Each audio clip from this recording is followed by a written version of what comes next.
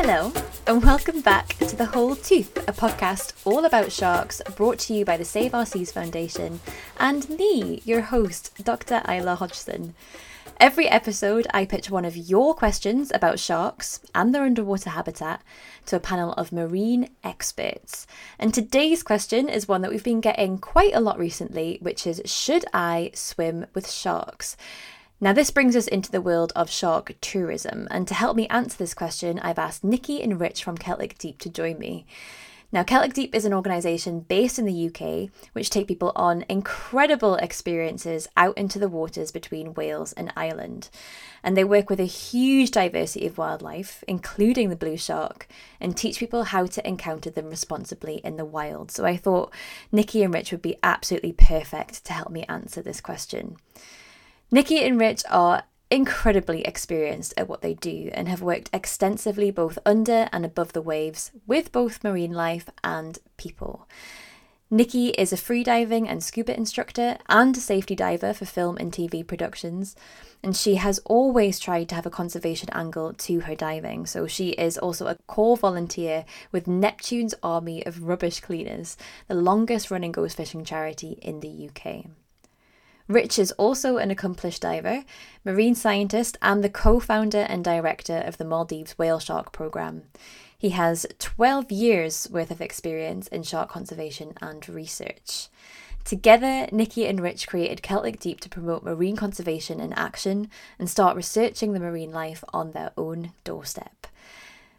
I really enjoyed this episode, not only because I get to talk about my home turf, UK waters, but also because it's a very nuanced and balanced discussion on the shark tourism industry. We touch on so many important topics, including social media, the potential impacts of tourism on shark welfare and how we can avoid them, and changing perceptions about these incredible animals. So, without further ado, let's dive in.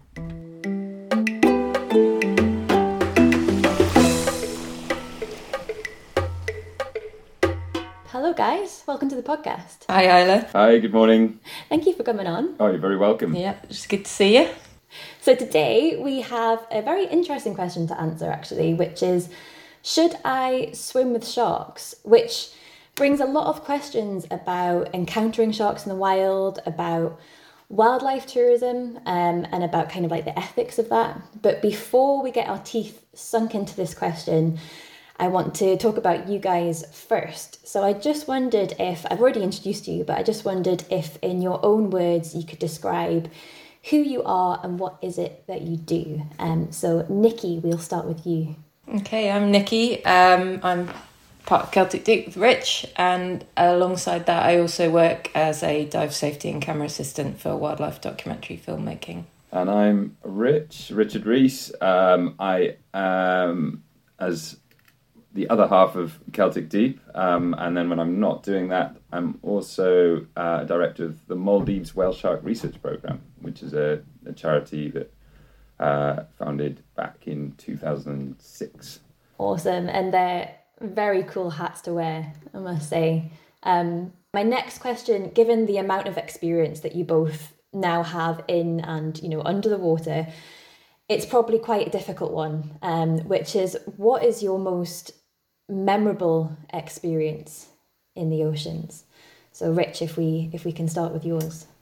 Yeah, I found this one tough, but I came to one which was actually not in the water, but was the most awe-inspiring sight I think I had, that I always go back to as a memory. As an 18-year-old, I was on a sailing boat, and it was at night, and we were actually between Ecuador on a sort of way to the Galapagos on a sailing boat, and this already sounds like a boast. I'm really sorry about that, but it was very cool. And I was hitchhiking on sailboats at the time. It was the dead of night, which basically meant I was terrified for 4 hours, thinking I was going to crash the boat. And suddenly there was this sort of massive ghostly glow that sort of came in under the boat and just sort of moved around the boat. And my first thought that I was losing my mind, because I'd been up so late, and then so I got my mate to come up and have a look as well, just to try and sort of make sense of it all. And we were watching this massive like cloud of glowing things around, just moving around the boat. Suddenly it was just like this big black fin just sort of came up like higher than we were sat in the cockpit of the sailing boat, right next to us, and just an orca came up right next to us, and it was moving through phosphorescence in the water. That's incredible. That's like one of those moments where you're kind of like you said, I dreaming? Am I imagining this is happening? Yeah. So yeah. But still on the surface, so there you are. I've left underwater for you, Nicki. You can. Yeah. Thanks, Rich. Don't quite have an Ecuador Galapagos type situation. But yeah, same question to you then, Nicki. Yeah, like Rich, there's so many, and each one is special for so many different reasons. But probably one which was just a pinch myself moment. And it's what happens when you meet people all around the world, and it's this like dive family that comes together. So I met a friend that was a friend from Dahab, where I'd done my freediving training, and another girl that I'd worked with in Thailand. And they were both ended up working and living in Tromsø. She was a marine biologist, and he's a freediver who's into sort of adventuring. And I went to see them both. And basically went out in a tiny little rib. It was like a 3.5-4 metre rib, out into the fjords in Tromsø, basically to go swimming with orcas and humpbacks. And we ended up, it was in the winter, so we had about 4 hours of daylight, and we ended up finding like a little lagoon, shallow lagoon, sandy bottom, with a mother and a calf that stayed with us for those hours of sunlight and just swimming with us, curious, rolling, showing their bellies, just totally accepting of us in their environment. And yeah, it was incredible few hours. And just the daylight when it is there in the wintertime in Norway is incredible. And the mountains just hitting the sea there is just insane. And to be accepted into the world by these two huge animals who are just as curious of you as you are of them, that's one that sticks in the memory. As does the drive home in the freezing cold when we were all like. I feel like we're really betraying the sharks here, Nicki. Like we've let them down big time. Gone with just like a couple of whale stories. Don't worry, they'll get plenty of space on the podcast. But yeah, that's such a special experience to have had, and I think as well, like, it's that mixture of experiences, isn't it, really? It's kind of like where you are, and sometimes you get these really magical like settings, and also the way the weather is and who you're with as well can make such a difference. That brings us on very nicely to Celtic Deep. So can you tell me a little bit about what Celtic Deep is and how it actually came to be? If I had to sort of nutshell Celtic Deep, the main elements are that we're going offshore, whether that's be to sort of offshore islands or offshore into the Celtic Deep. And we're also very passionate about getting in the water as well. So they're the two things I'd say that sort of sum us up in terms of an experience. In terms of our approach, I think we're sort of really passionate about wildlife, obviously. We're really passionate about freediving, and just the experience of getting in the water. And I'm sure Nicki will talk to you more about that. But we're also really passionate about sort of research as well and conservation. So we're keen for Celtic Deep to have like a role in learning more about the animals that we're going at and the habitats that we're visiting, and also ultimately hopefully sharing our experiences and sharing through sort of outreach work that we can get people more invested in, both wanting to come out with us but also sort of wanting to protect those areas as well. So yeah, that's I guess where we're coming from, I think. Yeah, absolutely. Good nutshell. Slightly bigger, more of a coconut, but like your Instagram is just incredible. Like you've just got so many amazing pictures of these experiences that you have. So Nicki, do you want to talk a little bit about the sort of freediving aspect and sort of the things that you do with that? Yeah, I don't know how, it's a tricky one. So the freediving side is in development because it's this thing which I'm sure we'll touch on later, which a lot of people are not acclimatized to the UK waters. And so getting people to the point where they're sort of understanding to wear the right protective clothing, and then what it means to be in cold water freediving as opposed to what it means to be in warm water freediving, is an evolution. So I've started to do some courses for people at an introductory level, and that's the way I'd like to introduce people to it as something within this country, because freediving is such a thing that it's a progression for your mind and body. It's not something that can be learned and you get a ticket and you're an open water freediver, for example. It's not the same as scuba. It's something, your body is the tool rather than a piece of equipment.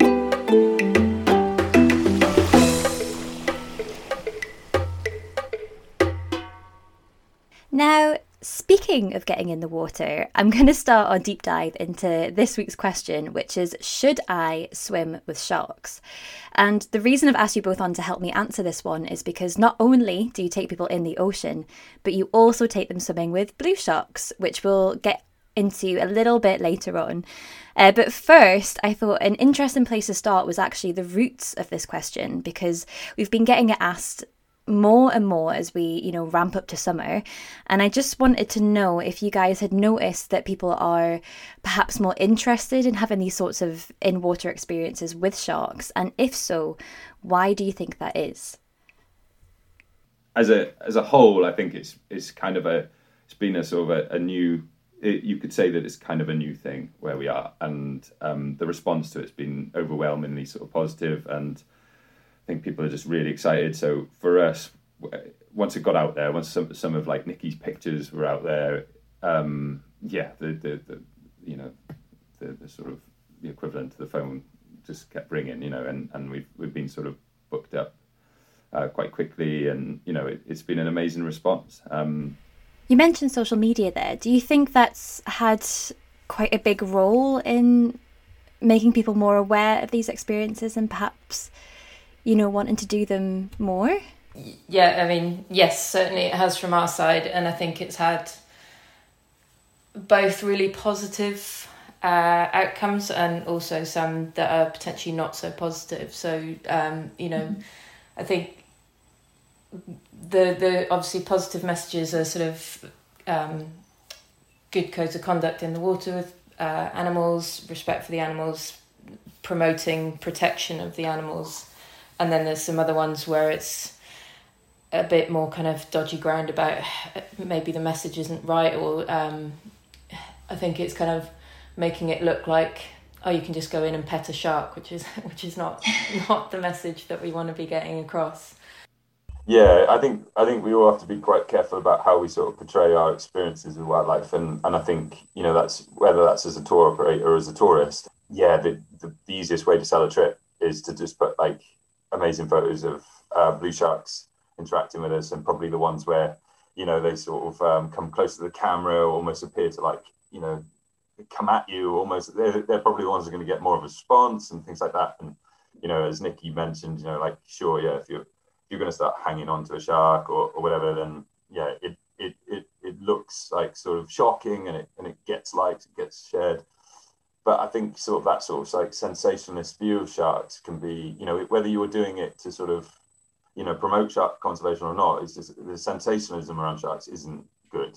I think we need to sort of bring it down a notch. We need to sort of like, these are animals that just need a bit more sort of reverence and respect in terms of how we approach them. When we're posting stuff, what we do try to do for posting stuff about sort of shark interactions is also just, or any wildlife interaction, is if there's code of conducts that either exist or that we follow, then we put those out there next to the photo, because hopefully then it's always sort of reinforcing this idea that there's a certain way to go about these things. Yeah, absolutely. I mean, social media can be such a double-edged sword in that, on the one hand you've got the really positive influence of people becoming more aware of sharks, but on the other hand you've got to be really careful that not everybody thinks that they can just hop in the water and hang on to a shark's fin. So that brings us on kind of really nicely to these experiences, actually encountering sharks in the water. So I wanted to ask you first a little bit about the blue shark itself, and You know, what is its behaviour like, and why do they come to UK waters?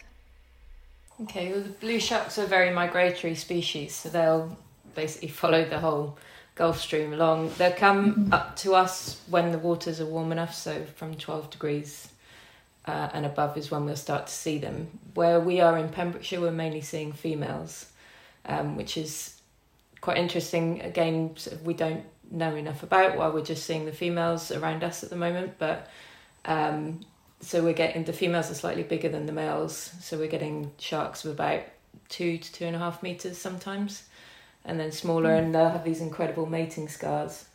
I think it was about mid-July, wasn't it, Rich, when we were seeing a lot with the mating scars. They're coming to us essentially following the food trail, so the kind of fish that they're feeding on, herring, scad, squid, all that kind of stuff is in the water. And what actually does a shark swim look like? You know, what is the process of getting people in the water with these animals? Okay, well, we head out to the deep, which takes us about roughly 2 hours. And then once we get to our marker, which is, we've got the deep is actually not that deep, it's actually only 100 metres deep, but it's this area of upwelling, nutritional upwelling, which is why it sort of is where we will find the sharks. And we stop the boat at that point, so the engine's off, so we're just floating platform. And then we start to put some chum in the water, and this is just to create a scent trail. It's just sort of the promise of a feed. We're not putting food in the water when we're there, but it brings the sharks to the boat. Obviously there's issues around chumming, habituation, all this kind of stuff. We're very careful to not sort of go to the same marker every time. We're not feeding the sharks when they're coming in. We're sort of keen to avoid any kind of habituation with them at all. But once we get there, it's a waiting game basically. So we'll sit and we'll drift with the currents, and then that will mean that the scent will be out in the direction of the drift behind us. And then it could be anything from the moment we stop the boat to 20 minutes before we leave for the day that we get the sharks coming in.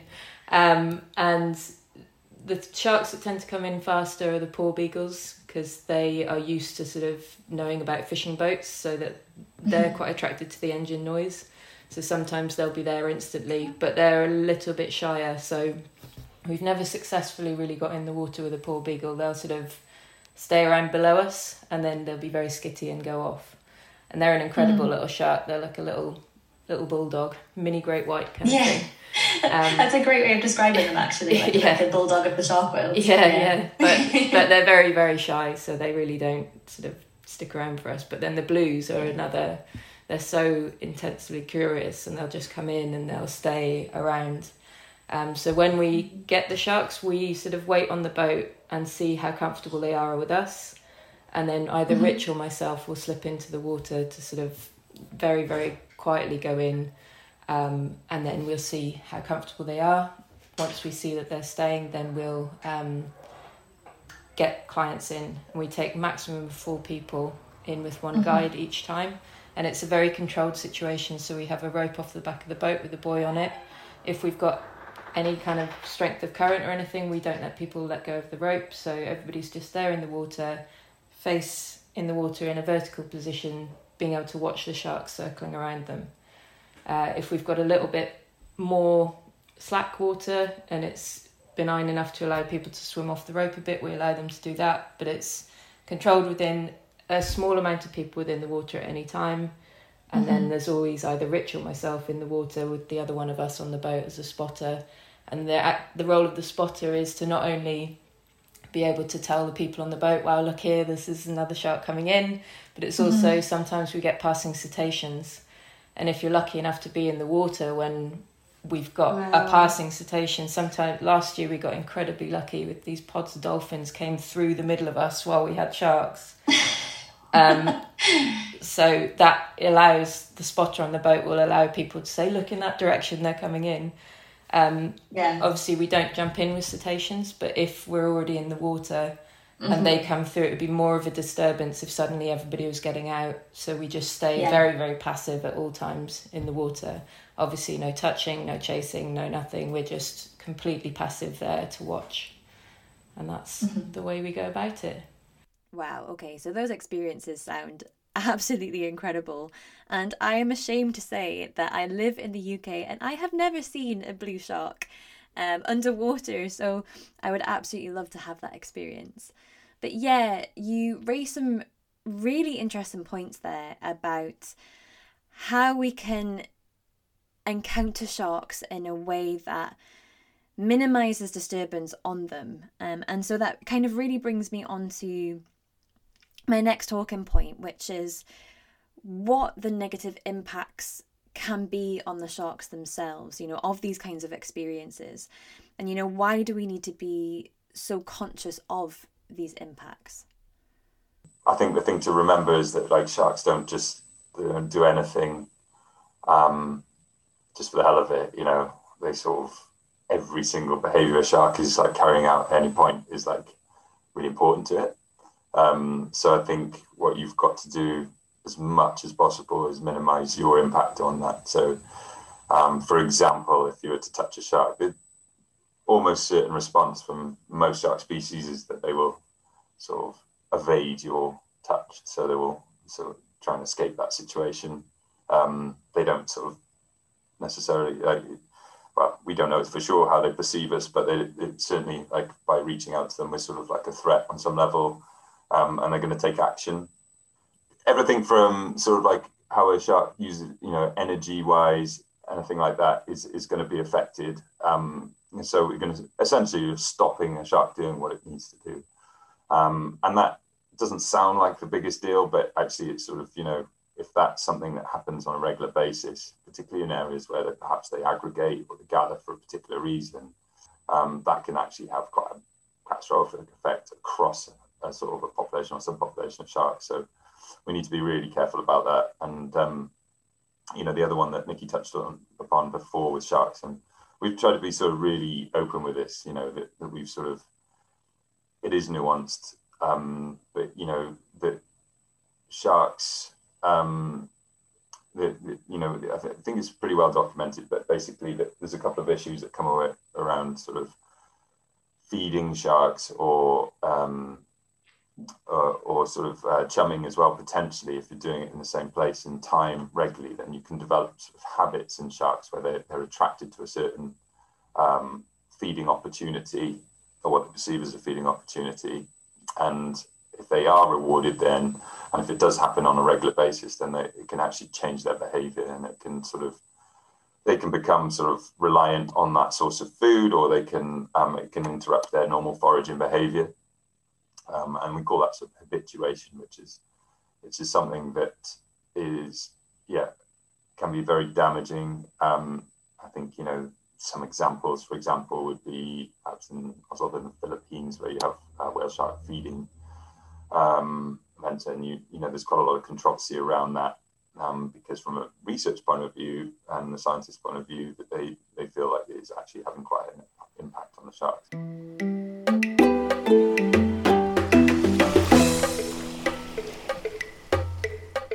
So we already touched on this briefly, but I just wanted to pick up on that last point that you made, because it's really interesting. So how can we minimize our impacts on sharks in the water, especially as, there are some good sides to tourism. So, sometimes we do need it. But how can we minimize those impacts that you've just described?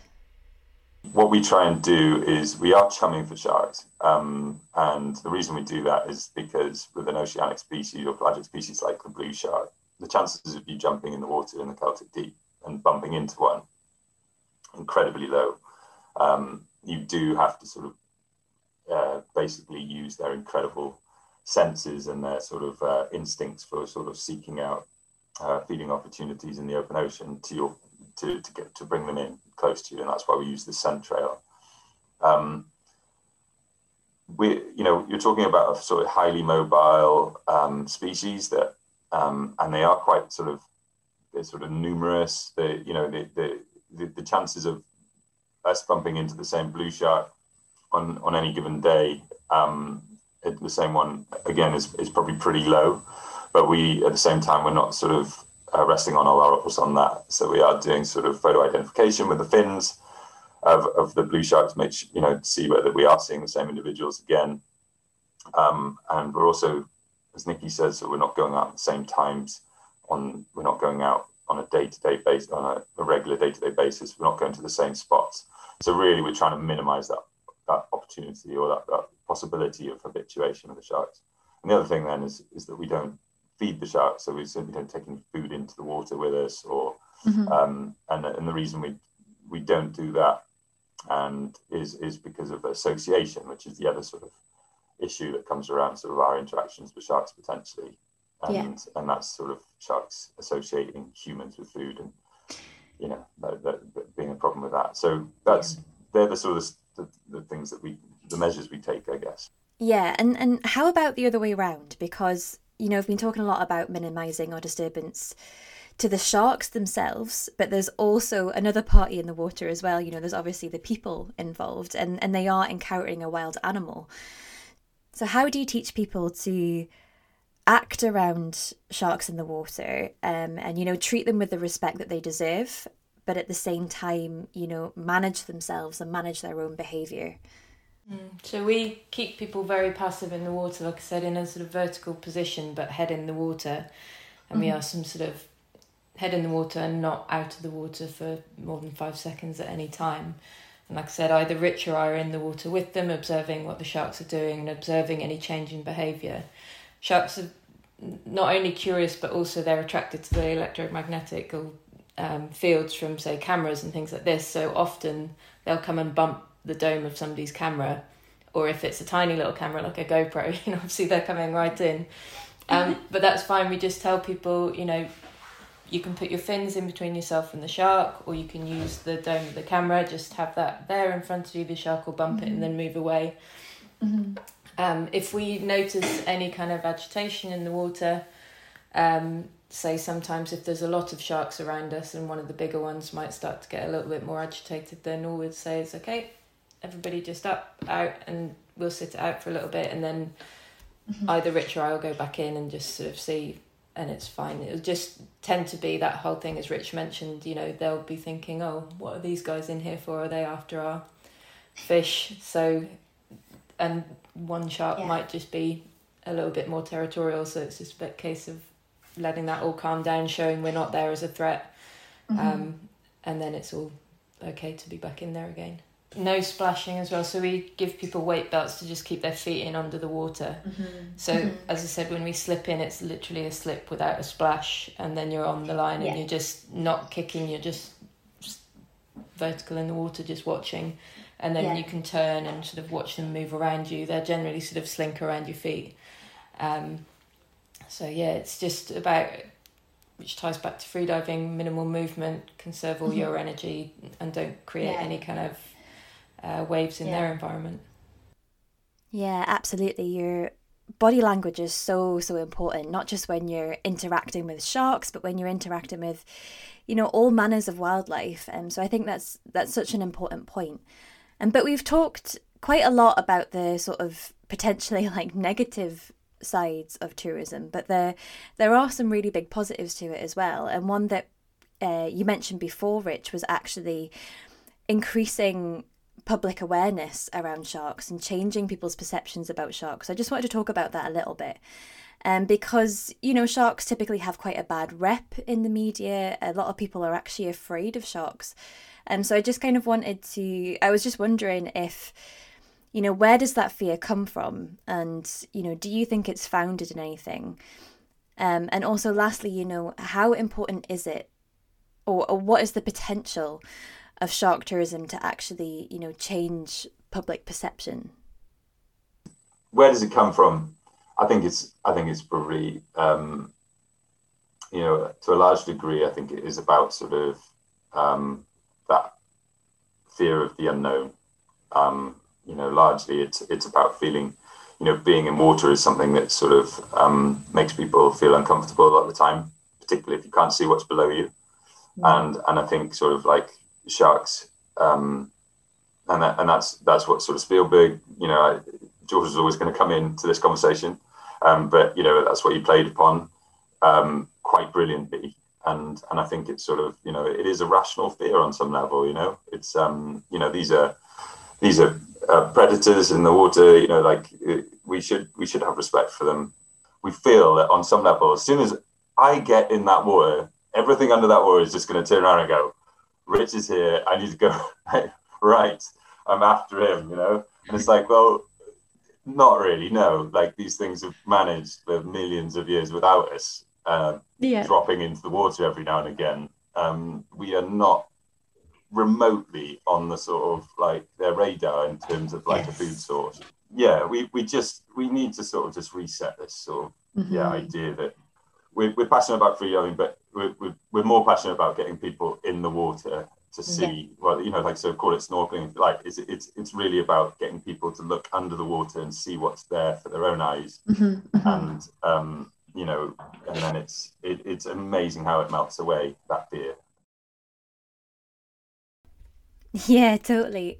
I think that's one of probably the best things about being an in-water guide, is actually seeing people in real time sort of lose that fear and develop confidence in the water, but also, develop such a huge respect for the animals that live in the oceans. It's a really, really special thing. But yeah, so I think basically what the theme of this whole episode is that it's not a straightforward answer. So, I think a lot of people at home maybe think the question, should I swim with sharks, is quite a simple one, maybe a yes or no answer, or in actual fact, it's really, really nuanced. And there's lots and lots of different facets to it and different elements to consider. And, one of the other positive things, alongside changing public perception of sharks is also the opportunity to conduct things like research. So, for example, one of the things that we do with the basking sharks is, while we're in water with people, we actually try and take data on these animals. What size are they? What sex are they? Is there anything we can do to ID them? Because, as we've discussed on this podcast before, there's not a lot that we actually know about sharks themselves.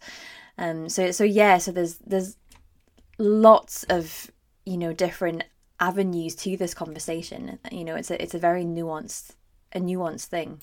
We're a tour operator. We're if we're making money from taking people to see sharks, which is a sort of like a common resource, then I think we should be doing also something to contribute in terms of monitoring them as well, and from a research point of view. So I think that goes across the board. I think you should. We're a platform that can be used for research, which is really expensive to do if you're just trying to get like funding for a boat to go out as often as we are. So yeah, definitely. I think we've got to do that, and I think we're comfortable with it. We've taken that sort of balanced look at it and said, we're comfortable with this on the basis that sharks right now are in sort of kind of last chance saloon in many respects, and certainly our oceanic sharks, in the last 50 years have declined by 70% down to sort of overfishing.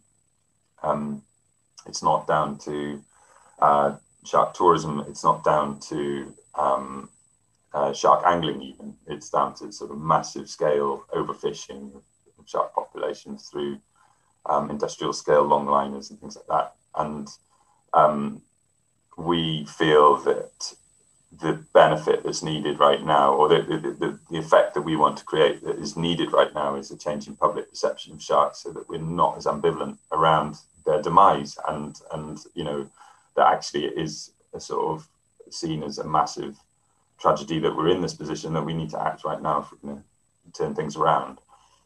So from that respect, we have decided that it's more important at this point that we, people do sort of see a different side of sharks, and fall in love with them, and quick. Yes. Yeah. So I think, but I do, we've always wanted to be sort of really transparent about it. That, it's not the perfect system either.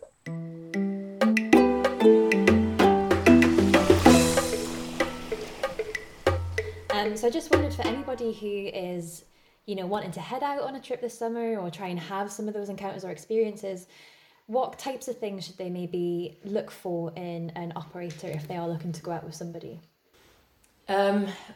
First and foremost, I guess one of the telltale things could actually be the social media. So if you see the social media of a company and you see that there's people in there touching sharks, you can have a look at the way they're talking about their encounters, and if it's clearly that they're not even putting a guide in the water with you, or you can tell by the kind of equipment that the people in the water are wearing if somebody looks overweighted, or if it looks like there's any kind of harassment going on, then that's a big warning sign, I would say.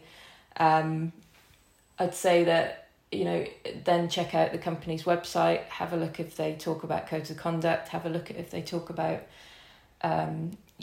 conservation, if that appears to be something that they're interested in or not, or if it is just literally advertising, go on, jump in with the shark. I'd say be very wary if there's no conservation message behind what the company's trying to do, and no safety message.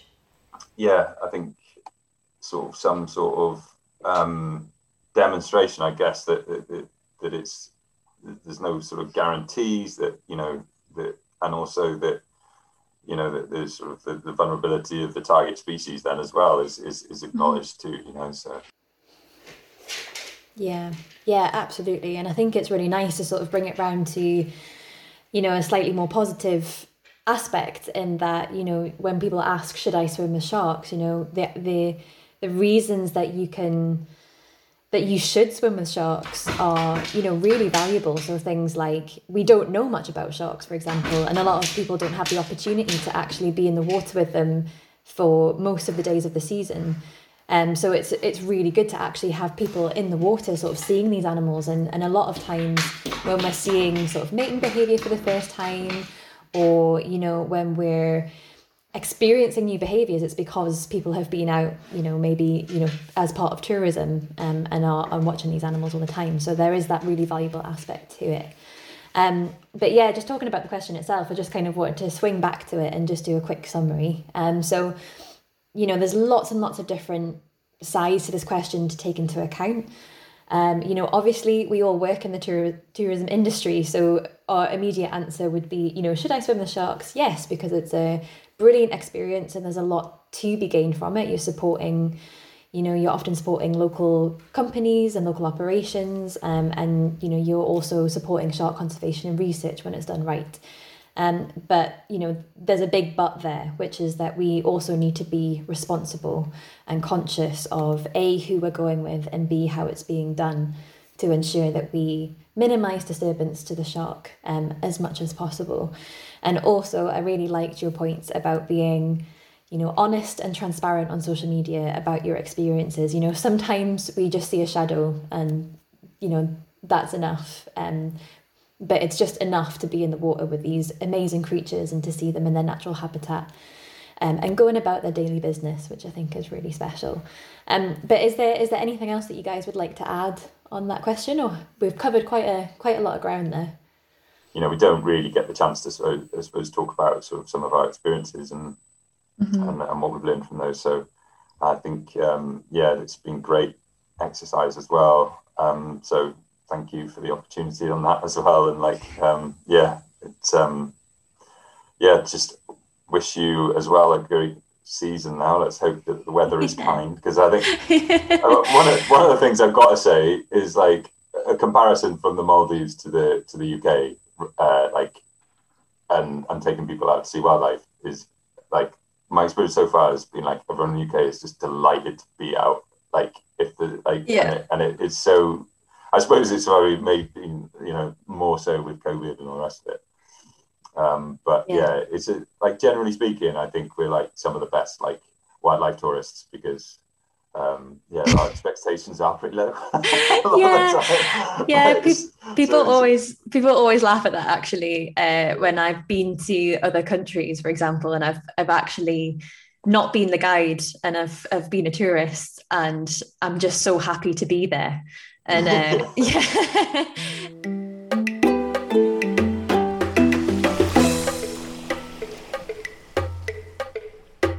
my final question is a question that we like to ask all of our guests on this podcast. And that is, if you could be any species of shark or ray, what would you be and why? Oh, God. Another difficult question, though. Yeah. I don't know. For some reason, I'm going to say leopard shark.